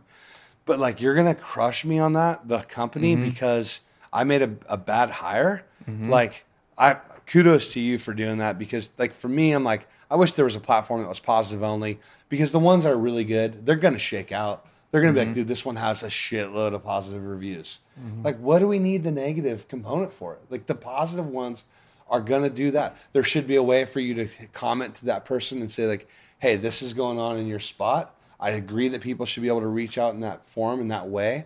But to give just a platform for any type of personality to just absolutely crush you, it's just I hate that. I hate that option. And I have like a Nice I have a job, conspiracy theory about Yelp too. I'm like, they know that too. Yeah. And they know restaurant operators live and die because people review where they're going on Yelp so much, especially we're a touristy city. So I feel like they've built their coding or system because like how reviews get filtered off if you're not a gold star or active Yelper and all that shit. I'm like, they do it. So you as a restaurant, like, I'm going to pay your advertising fees. I'm going to pay this. I'm going to do that. And you keep feeding their fucking monster because they're huge. Huge, man. It's like the Anthony Bourdain, like Yelp Elite, like Jumbo Shrimp or like legalized extortion. And, I don't know. I think it's just, to me, hey, it's just one of those things that is what it is. And we deal with it. But it is something that I stay up at night sometimes and I read them and just, they're luckily like like all of them, after a while goes by, it's always in the beginning. Like in your first week opening, people just love crushing you in that first week. Have you ever yourself responded? Every said single some shit? every single one I respond to. Oh, in the positive way? Or I'm always positive. Have you ever gone on and been like, all right, I'm going to fucking light this guy up? Never. Never? Joey does. I had to revoke Joey's Yelp. I had to revoke Joey's Yelp privileges because Joey fucking goes nuts sometimes. Because and he's pretty funny, but it's like part of the deal. I've never been negative. I just can't, dude. Like to me, I'm like, you're mad at your dad, not me. Like,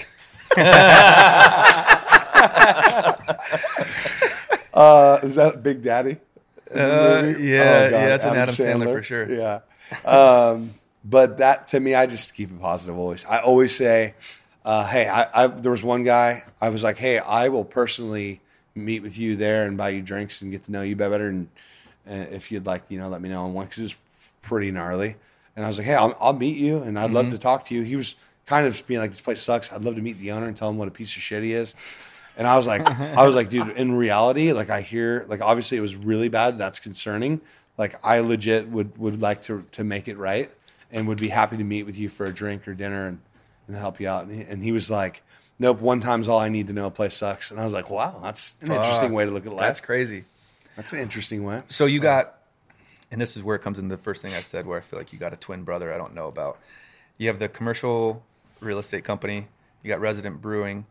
You got the restaurant group. The commercial investment group. You're a dad and a husband, which is fucking, you got to throw that category in Oh there. yeah, I know I do drop off almost every morning. Yeah, I know you're in the Big I do Brother Big volleyball Sister every too. Wednesday. I coach the Little League. Yeah, and you sit on the board or you're with I'm Big on Brother? the board of directors for Big Brothers Big Sisters. So how does this? I'm on the board for the Seal Future Fund. or they're like more, it's like a committee for that, but very involved in that. And then I'm on the head of the alumni kind of baseball programs for Santa Rosa Junior College, and then we're building the one for Point Loma Nazarene, and then I'm on the board for the Downtown Partnership. That's right. As well. Fuck. So do you have someone manage your schedule? Or are you? Yeah, Carrie.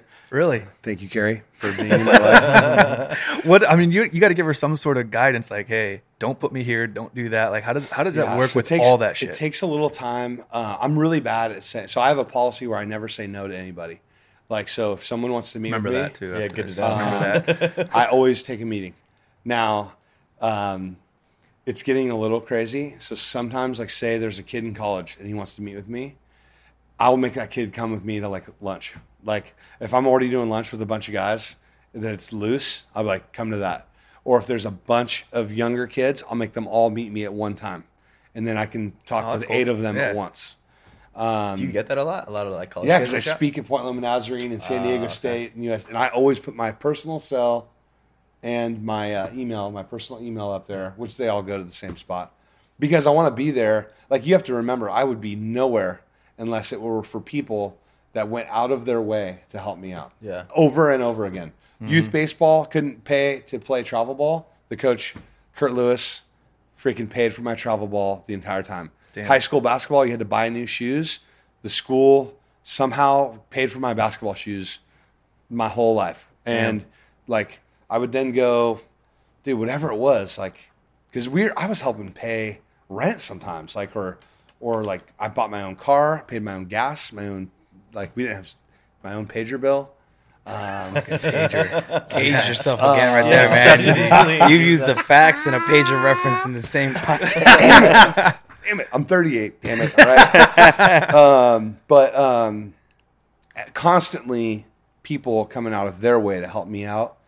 I kind of feel like it's just an obligation in life. Like, I have to be this type of person. Like, I literally, it kind of freaks people out sometimes. Like, you'll meet and I'll be like, well, if you ever want to talk about where you're going in your life or your resume or you need help with anything, I'm like, here. And they're like that dude would be like, did that dude just hit on me? And I'm like, no, dude. I'm down to help you out, bro. It's God. But it's funny. Like, I just want to be that way because I know that without that, I could be like such a loser. I could have been such a loser so easily, so easily. And I'm just so lucky. I'm lucky I'm 6'6" and left-handed. I mean, dude, that plays a little bit. Yeah. Jermaine Dye is a really good friend of mine, and we had this argument the other day because I'm like, Jermaine, at the end of the day, you and I are fucking huge. It has a huge edge on us being able to play sports at a high level. And Jermaine was like, fuck that, dude. I worked my ass off. And I think back to it, and I'm like, I did too. If there was a workout program for the pitchers, I would double it. I took swim because I needed an elective, and I was like, I wanted to work out, so I could have done fucking art or bullshit like all my homies did, but I did swim class so that I could gain strength, and I took it with the actual swim coach from the college, and so that I could gain strength and do it as a workout routine for myself. And so that was just shit that I did that was a little bit different from everyone else. Like, whatever the workout was, I was doubling it. When I ride the Peloton, I try and go about 10 to 15 over whatever the instructor is doing. Like, I just mentally, I'm not trying to go with that. I'm trying to go with what can I handle in my mind and in my heart. And, I know the question is, how do you do all this shit, right? The answer is I bring people in who are smarter and better at certain things than I am for that position. When you look at the real estate company, Scott Dixon is one of the smartest minds when it comes to legal contracts and commercial real estate. Barrett is one of the hardest working guys, and he's also charismatic. So it's really rare to be like in real estate and have it all. Barrett is like hardworking, but he's also very intelligent, but he's also like social and fun. And that's kind of rare to have, like, kind of all of those things. And so Barrett is, like, to me, the next kind of, like, he's kind of the face of the company now. You know, like, all of my clients, most of them are dealing with Barrett, talking to Barrett most of the time. Yeah. and I'm still involved. We still work on every single deal, but they're going to get through to Barrett a lot easier than they may with me, with all the stuff going on. With the brewery, you got Craig and Rob and Scott. And now we've hired a consultant to help us get into the canning and distribution market so we can get our beer all across California and on the West Coast, Arizona too.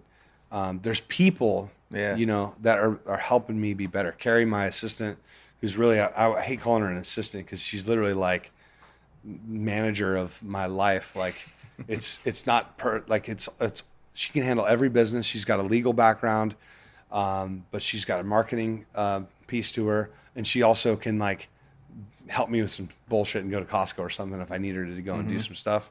So without Carrie, I would die. But I think, and then obviously the restaurants and Joey and what he does. And then my brother, Fred, my brother owns one of the largest restaurant consulting firms in the country called Restaurant Systems Pro. And like they all are there to help. And I think, so you circle all of those things, right? Home is the most. And when you look at like who you wanted to be and who you didn't want to be, I can tell you right now, I wanted to be a great fucking dad. And it's hard to look at my kids at 8 and 5 and go, how do you walk away from that? How do you just like literally go, I'm never going to see you again? Because it's a similar age to my brother and I. Yeah. That is, to me, it's like darker than I even want to know. To be able to do that, you must have been such a piece of shit that you're like, it's easier for me to just not be around, you know? Definitely. And so that's hard to be like, yeah, that's your dad. And so when I look at it and you go, these are my kids and how I want to be. And then you think about my wife, like there's no way, I'm not an easy guy to be married to. And it's hard to go out to dinner on date night and run into someone you know every single time. And she is such a trooper and she's a fucking beast. Like COO of CBRE, largest real estate company in San Diego, running a $105 million budget. Damn. She's an animal, dude. Like, and so she does that, but she also runs like our home. Like if we, like this morning, she's like, okay, you got to drop off all these things to the kindergarten. I'm like, what are these? She's like, these are the books I was stapling when we were at gymnastics with the kids.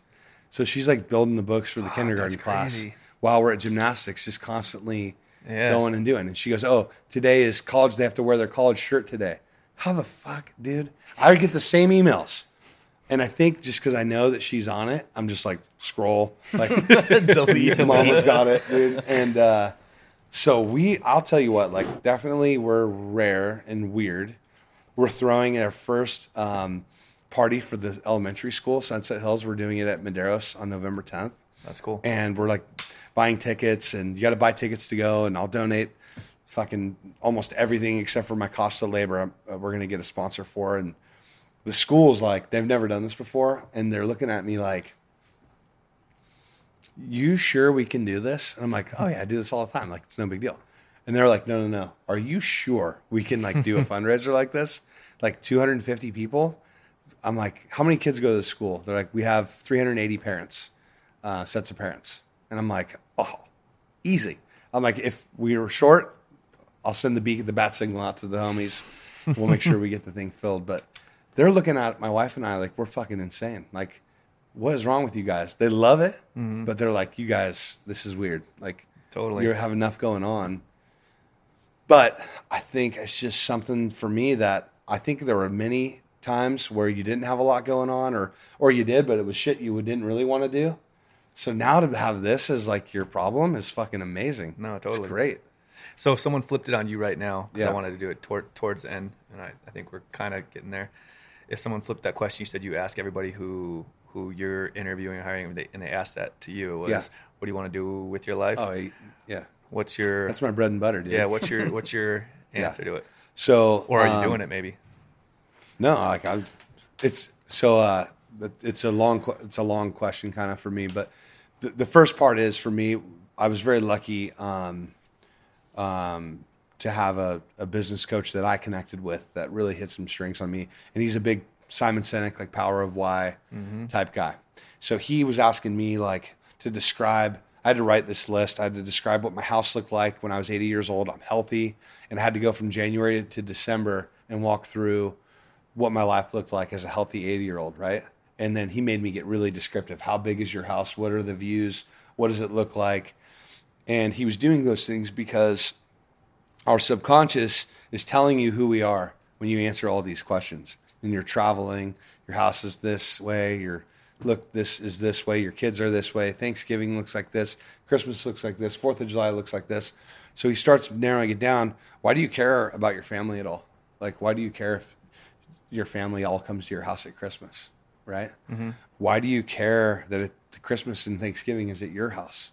So all these things spill into leadership, family, drive, and they're questions that you take those answers and you remove and whittle down the psychology behind that. And then the power of why kind of comes in. Like, okay, but why do you really care if you're a good dad, right? Mm-hmm. So then you start talking, well, because I don't know. Like, I didn't have my dad. And like, you're like telling this guy shit you don't really want to talk to him about. And you start diving into who you are when you're like a kid, when you're 13 and 14 years old, because we start to manifest who we are at that age. We're starting to pick things that we know we want to be exactly like, or we don't want to be like that. And that stuff sits in our heart, and all the decisions that we make are really a result of this thing in here. And the problem is we get away from it and we forget where that manifestation comes from. Mm-hmm. And unless something tragic in your life happens, like it's typically from when you're a kid and you're starting to become an adult. And so you have to get honest with that stuff, because that is really the answer of where you want to go. And so for me, I have found out and learned through that exercise that I'm insanely legacy driven. It is like a fact in life that I will die having done something that lives forever. Mm. And I could die tomorrow, and it would be a travesty because I don't feel like I've done everything that I've wanted to do that will live forever. It's possible. Yeah. If my kids take over and do something, you know what I mean? If Joey steps up, or my brother steps up, Scott and everyone steps up.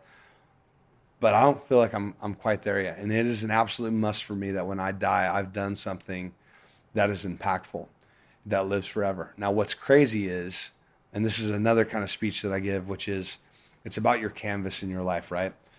If I give you a blank piece of paper and I tell you to paint a view of something that is pretty that you would want to hang on your wall.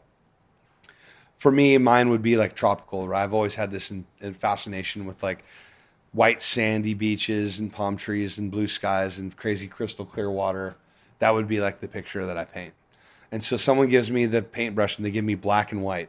And I'm like, fuck, okay. So I start painting that. And then they add green and blue and red and whatever, right? Mm-hmm. By the time I finish my painting, it's not going to look like the way that my mind said the painting was going to be when I started it. But the whole point of the fucking exercise is that you have to start the painting. Mm-hmm. You have to have like an idea. So the hardest part for people is that first step, right? The first step is really hard because they don't know where the fuck they're going. Mm-hmm. So if you can in your mind like really start to hone in on where you want to go and take that first step, it is going to be nowhere near what you thought it was going to be. But the point is that you took the first step. So in my life, I remember when I was 24 and I wrote my first 25 and I wrote my first business plan. When I was 60 years old, wanted to join Santa Luz Country Club. I wanted to own a home that was worth $1 million. I wanted to be debt free. I wanted to personally be debt free and free and clear of like obligations and things. Mm-hmm. At 36, I did what I thought success looked like to me when I was 25. Joined Santa Luz, had $1 million home, mm-hmm. no personal debt. So now, like, where do you go from there? That was right? gonna be my question. Yeah. So it keeps ramping up. Mm-hmm. So my goals now are fucking audacious. They're flat out rude and almost and almost uncomfortable to tell people because it's I don't really care about them. Like it's for me. Mm-hmm. But what I will say is that I want to have profound impact on a global level. I want to do things that will be of benefit to our society and will live forever. Mm-hmm. And I want to do it through philanthropy. I want to be someone that dies having not really worried about what my nest egg is, right? Mm-hmm. Like I can't take it with me. I want to do shit that's like helping and doing things of substance that live and go on. Was it originally that way? I think it was there. I don't think I knew how to define that. You know, I don't think I knew how to. I never cared about being rich. Like, I don't want to be rich. I live in a very modest community. I could push it and go and live in the gates and stress myself out, but I don't care about that shit. I would rather, I drive a Ford. Like, I don't care about that shit. Like, there will be a time when I buy a stupid car just because it's like, it just doesn't matter. It's fine and it's fun. And you're allowed to have fun. But I'm still in fucking grind mode. Like, I'm 38. And a lot of people are like, why don't you chill out? And I'm like, I'm 38, man. I got at least another 5 to 10 years of grind in me, at least, if not more. Yeah. And frankly, I want to die working on something, working on a deal, and trying to do something of impact. But your grind too, as you get older and more successful, that the definition grind changes too. Oh yeah. You know, where the grind before was literally washing dishes and doing all that, to where it is now, it's the same mentality. You know, for sure. And I think for me, like, I'm still in grind mode though. Like, it's like we're opening a new restaurant. And people are like, "Fuck you, I hate this place." Like, and you're like, "Okay, how do we change it? How do we make it better? What are we missing?" And I finally got to a spot on California Native is a good example of. We went in, we bought the old Rymals. We loved the Rymals concept. Had a lot of respect for them. Just couldn't gel with the existing ownership and figure out a way to keep that name going on forever. So we had to change the name. And really what we wanted to do was take what they had done with their rotisserie and all this stuff and enhance it and make it just a little bit better. And so we did that. And I thought it was like, hey, flip it quick and then let people know that we're still just as good and same. Mm-hmm. And that was when I learned a lot about the trust. And it's not about the food is literally like very similar. And people are fucking pissed because it's just not the place that they were going to before. Mm-hmm. And I learned a lot on that because, goddamn, people want a connection. And in a world where connectivity is less and less and less and less and less, to provide that is even more and more important. And I think I missed that. I mean, I know I missed that in the beginning. Mm-hmm. And now we've revamped that and refined that. But that shit's stressful. Mm-hmm. I built out our office building. We're building out Woku and PB. Now we got this. Shit, grind. It's a grind, dude. Like, how's the PB one coming? Amazing. I'm heading there after this. Nice. We should get the keys and health permit passed on today. That's one right there on Ingram, right? Yep. Right Crown across Point. from Rockies. And that's going to be Woku? Woku, yep. Hell Woku. yeah. Ramen and yakitori. And they're doing a really cool cocktail program with sake. And they got a bunch of kombucha stuff going on there too. And obviously craft beer. So I'm excited about that. I'm excited about, I actually really like restaurants. People are like, fucking why?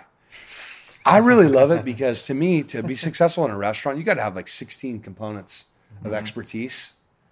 And it's a pretty low point of entry. So a lot of people go in and they're like, we'll just figure it out. That is fucking crazy, man. Yeah. And the more that we get going on it and become successful, it's a shame that in California we make it tougher on restaurants, which is a $27 trillion industry in our country. And in California, we make it pretty tough on restaurants, which is disappointing because I think New York, Chicago, California, Napa, San Francisco, like these are some of the culinary like epicenters. Mm-hmm. And in our own backyard, we're gonna tighten the screws on restaurants. It is a little disappointing, but when there's a will, there's a way. I think what sucks though is it's making it harder for the one-off entrepreneur to make it in restaurants. It's like so hard. I don't know how you do it. You gotta like have this team, and all this shit that we're doing is insane. Like we have a lot of expertise and insane expertise. I would challenge our restaurant operating systems and the software that we use against any restaurant group in the country. And I'm talking, dude, you can go Catterton, you can go Carp Riley, you can go the biggest in our country. And I would go toe-to-toe with them on our restaurant systems against theirs. Mm-hmm. And I just think what we're doing is better than See to It, which everyone falls to. And I'm proud of that stuff. And that's just one component of 16, though. No, totally. I feel like because we work a lot with restaurants here as clients, is one of the common denominators I see in where failure happens is when it's an operator or the one-off guy or girl who's never done it before. Yeah. And there's something to be said. There's a lot to be said about making all the mistakes before it was on your dime or on you were on the dotted line. Yep. That when I meet someone, and we've had it happen several times, and unfortunately, it always seems to be the case that that's how it ends up for them. They come from no restaurant background. Yeah. I look and like you want to tell them, be like, dude, yeah, you got a great space and concept's okay. I look, I'm like, go fucking do it on someone else's dime and learn all that shit, because it definitely is what I've seen the most valuable piece you can bring into it, or bring on a consultant, another group, which is a humbling move for them to make. That a lot of the one-off guys, they won't do that. They don't often want to do it, especially if it's a chef. Yeah, it's like, hey, you need a front of the house chef and software and all these things. And we just hired a chef that was out International Smoke, ridiculous resume, like helped them build and blow up. And he comes to us. I'm like, why the fuck would you want to come to us? And he's like, honestly, I could go and start my own thing and build my own company. But why would I do that when I can go and help you be so much better? And now I can latch on and we can do this thing together. And I'm jumping on early enough with you that if we grow something big, I get to be a part of that. And I'm like, fuck yeah, you do. Yeah. Like, I'm all about sharing. You as a leader of a company, you're eating last. You better, if you don't know that, if you're out going, you want to do something, great. You're eating last. I hope you know that. That's the deal. And if you're not up for that, then do something different, because don't be a leader, because that's the deal. Totally. So is there one thing right now, like one specific thing? There might be a lot of things that you are the most like fired up when you wake up, aside from, because I saw the golf simulators in your office, which is going to be our last ask. He's walking distance too, and he's now got a golf simulator. Wait till you guys see my office. And I walked ridiculous. office space when it was just concrete, and you casually like, oh, that's going to be Barrett's office. That's that, and you just like glazed over, like, and that's a golf simulator. I look, I'm like, hold on, back up. That's a fucking what? Yeah. And now it's live up and running because I see your stories that you're in there. Yeah, it's insane. Is there one specific thing though, even outside of that, you're most fired up? I'm most fired up about Empress right now, because it's been the most challenging thing that I've ever done. I've never had so many people doubt me in my life. Empress is the restaurant group. It's a restaurant group, yeah. I've never had so many people doubt me in my life. Like looking at this and just not believing in me, and literally feeling like, I don't know if you can do this. And they don't say it to your face. They say it in their body language, right? And it's been one of those things that was harder than I thought it would be. I've made way more mistakes than I thought that I would have made. And but I love that. I actually love making mistakes. I try and do something new every year that I'm bad at. This year's surfing. And my year's almost up and I still suck at it. Might have to be 2-year goal. But I love making mistakes, because that's when you're growing, right? I'm not afraid of making mistakes, because they're just mistakes. And nothing's a mistake forever unless it can't be fixed, which is an Ernie Hahn quote that Ernie shares with me. But I love that, because there's so many things to be good at. And I look at the opportunity, because when you look at like how detailed we want to be, I want Ritz-Carlton service in a casual restaurant. Why can't you have that? If you go to In-N-Out or Chick-fil-A, if you guys go, just take a look at their energy and what they do. 100%. It's insane. I know. Why? Like how they do that is amazing. And they got a bomb product too. And they got a bomb product. Yeah. And when you look at that and what they're doing, there's no reason you shouldn't be able to do that in boutique restaurants in San Diego. And frankly, a lot of people don't focus on that here in San Diego.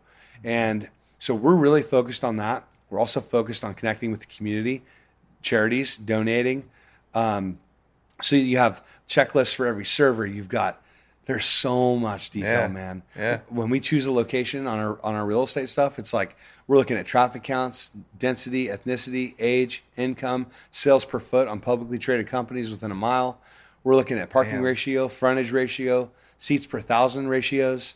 We're running models to determine sales per foot success against the SWOT analysis. Like there's insane detail that goes into what we do when we do something.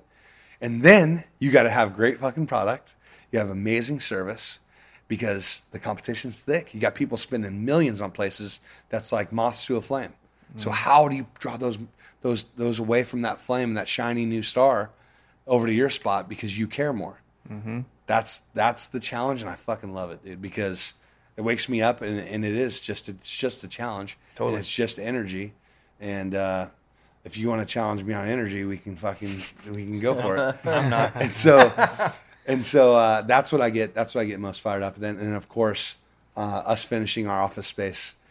That's another deal that everyone just told me would never get done. And I got told no probably, 70 times before I got a yes. Mm. And it's just fucking part of it's not a grind when it's a way of life is kind of how I look at it. Mm-hmm.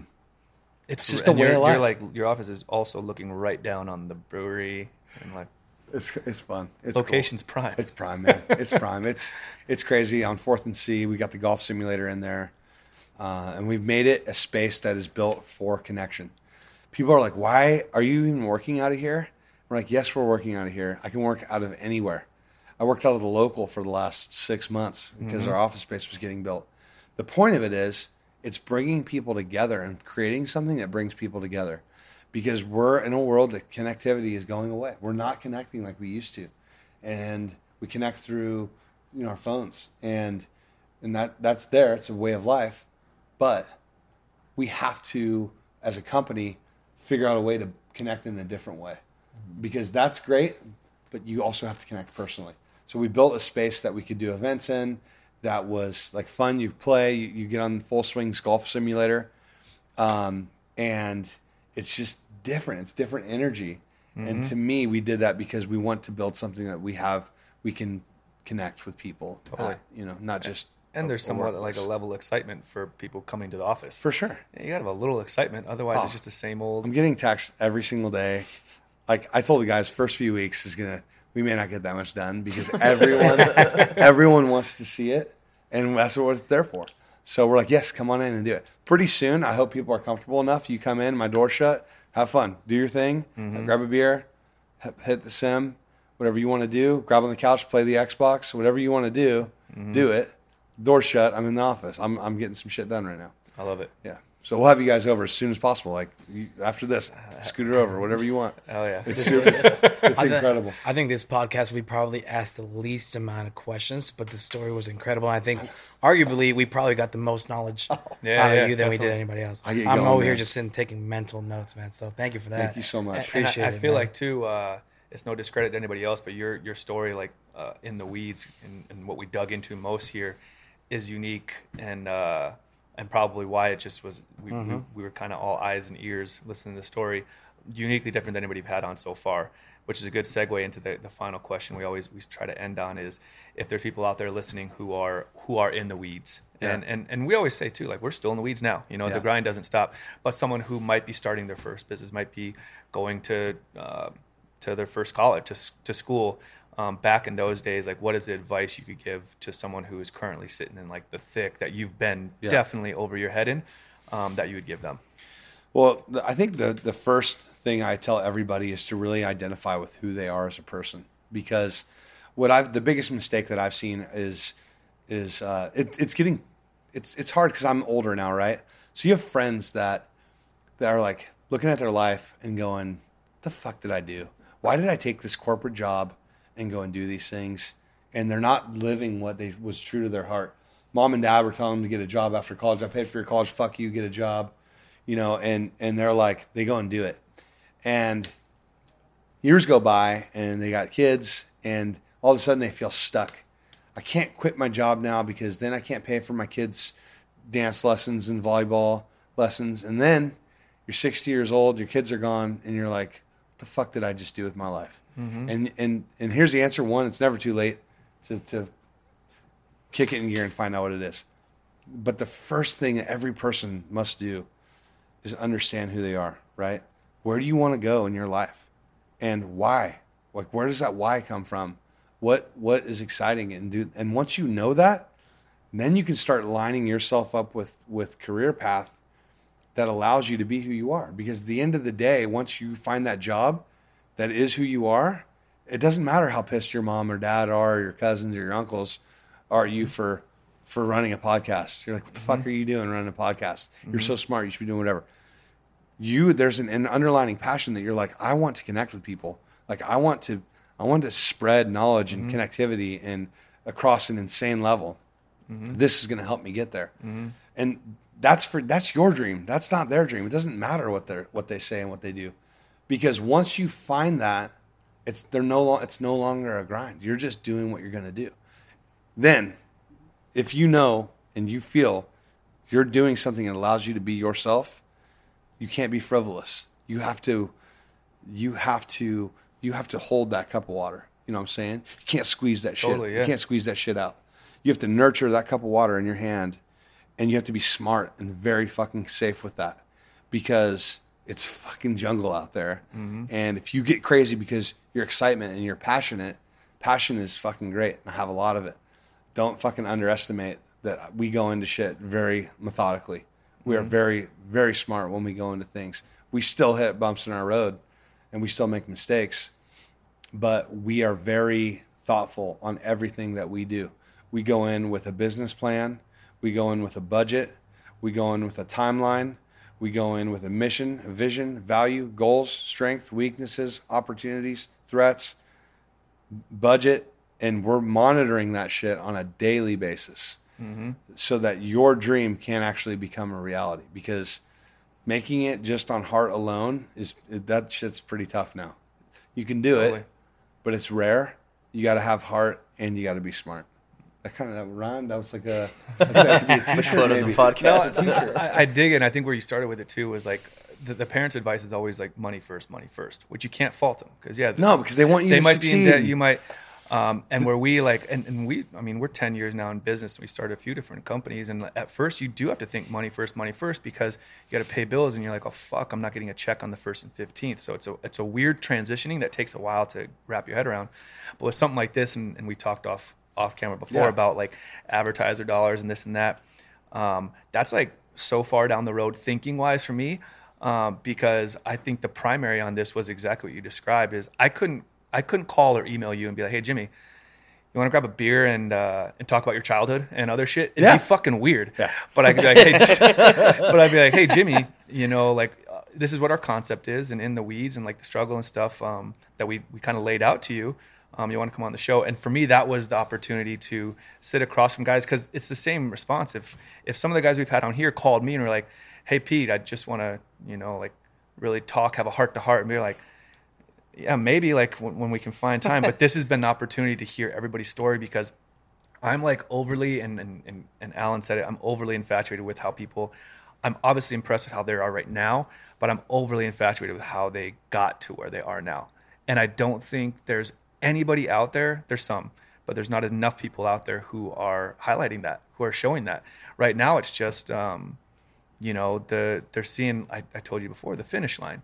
Like, well, fuck, dude, his marathon, and marathon's an understatement, is so fucking far back and long and hard. Like, let's show that, because everybody at this point's gotten to know, the finish line you're at. So it's cool for us, and that's why we're like hand selecting who comes on. Like, we have to genuinely sit here, because we're not doing it it's not for money, not for other. We have to genuinely sit here and be like, I want to know this guy or girl's story. Yeah. And this story was fucking incredible. Like, one of the baddest. So, dude, I tell you what, I've done a few of these, and I don't know why. I think I like you, and I have a lot of respect for you.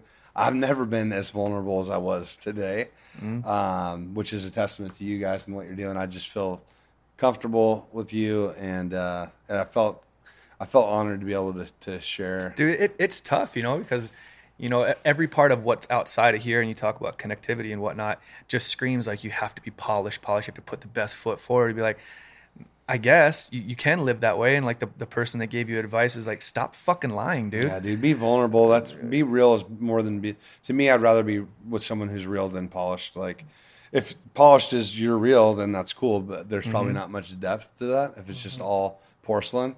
So to me, like, little roughness adds character to people and depth. It's unique too, because us sitting here, we all have we have that story, where it wasn't like you see you and you right now, and you're looking like your story right now. Like, everybody knows like you're up here in your career and like where you're performing and playing and all that.